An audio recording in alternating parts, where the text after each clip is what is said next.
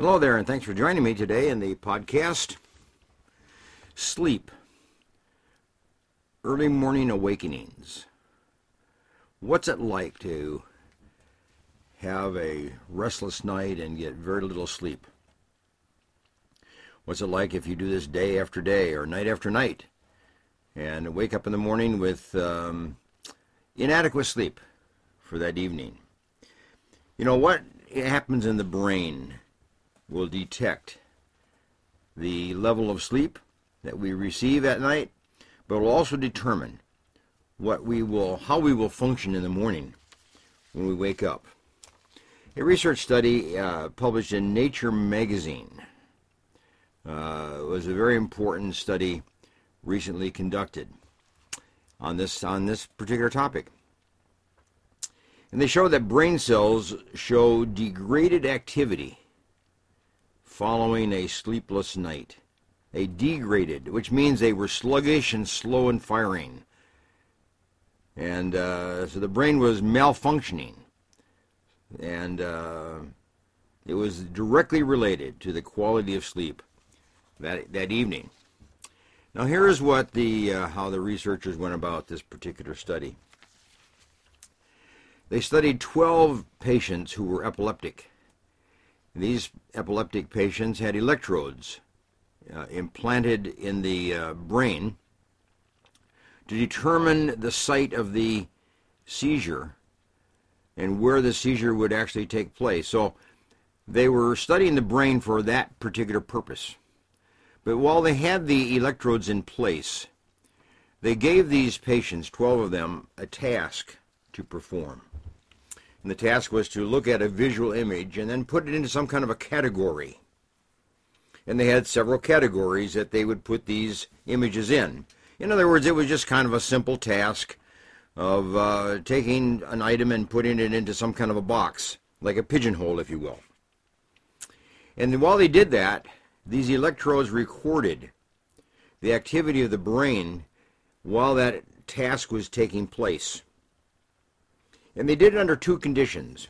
One, after the patient had a pretty good sleep pattern that evening, and another time when the patient did not sleep well that evening. And the finding was quite substantially important. And that is, after a poor night's sleep, they found that the brains of these people were sluggish. They operated slowly. They fired slowly. The brain cells fired slowly and very sluggishly and slowly. So what they find here is that the level of sleep seems to bring about a richness of the brain, or the lack of it, for that particular sleep night. Sleep well, have an active brain in the morning. Sleep poorly, and have an inactive brain in the morning. And that's why we tend to wake up sluggish on mornings where we didn't sleep very well. And it's not because we're lazy, which some people would say, well, you're just being lazy, you just don't want to get going in the morning.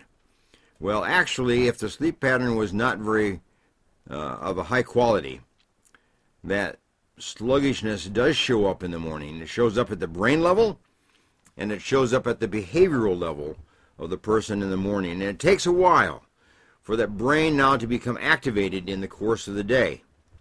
It could be helped if you just kind of take it easy for about an hour or so in the morning and just kind of rest. Just kind of get a slower start, if you will. And the brain will eventually kick in and be of a quality brain like it is usually during the course of the day. But you can expect that if you have a poor night's rest, you're going to have a poor morning activity. So this is important for people who have to perform early in the morning, like a student who has to take a test early in the morning and then has a poor night's sleep. They don't do as well.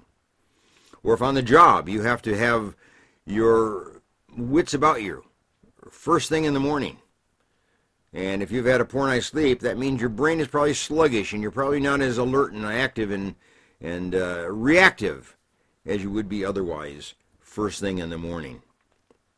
So we have to kind of tie these two things together. Your quality of performance first thing in the morning is directly related to the quality of your sleep that night. And you have to make adjustments accordingly. Not to make excuses, but make adjustments. And remember that if you have a poor night's sleep, you probably will get a better night's sleep the next night. So don't panic. But there are things you can do to help your sleep go well each evening. Obviously, a lot of it has to do with what you do before going to bed. In other words, don't do a lot of computer time before going to bed. At least an hour before going to bed.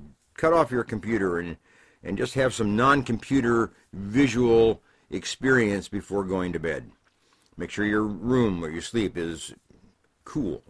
Make sure it's very dark so that you get the biochemical process that takes place in the brain that is needed in the darkness of the night. And just make sure that the sounds are minimal or absent so that you aren't disturbed in the course of your sleep patterns.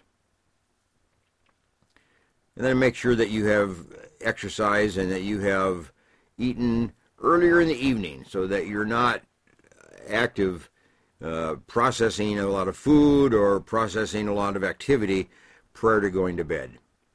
So a lot of your sleep patterns relate to getting ready to go to sleep and making sure that your body is relaxed and comfortable and calm before you go to sleep, and you'll more likely sleep well. So there you are, a little bit of sleep advice, and maybe an excuse for you a little bit, maybe, but certain explanation as to why you're sluggish in the morning. And if you do have a poor sleep pattern each night or every night,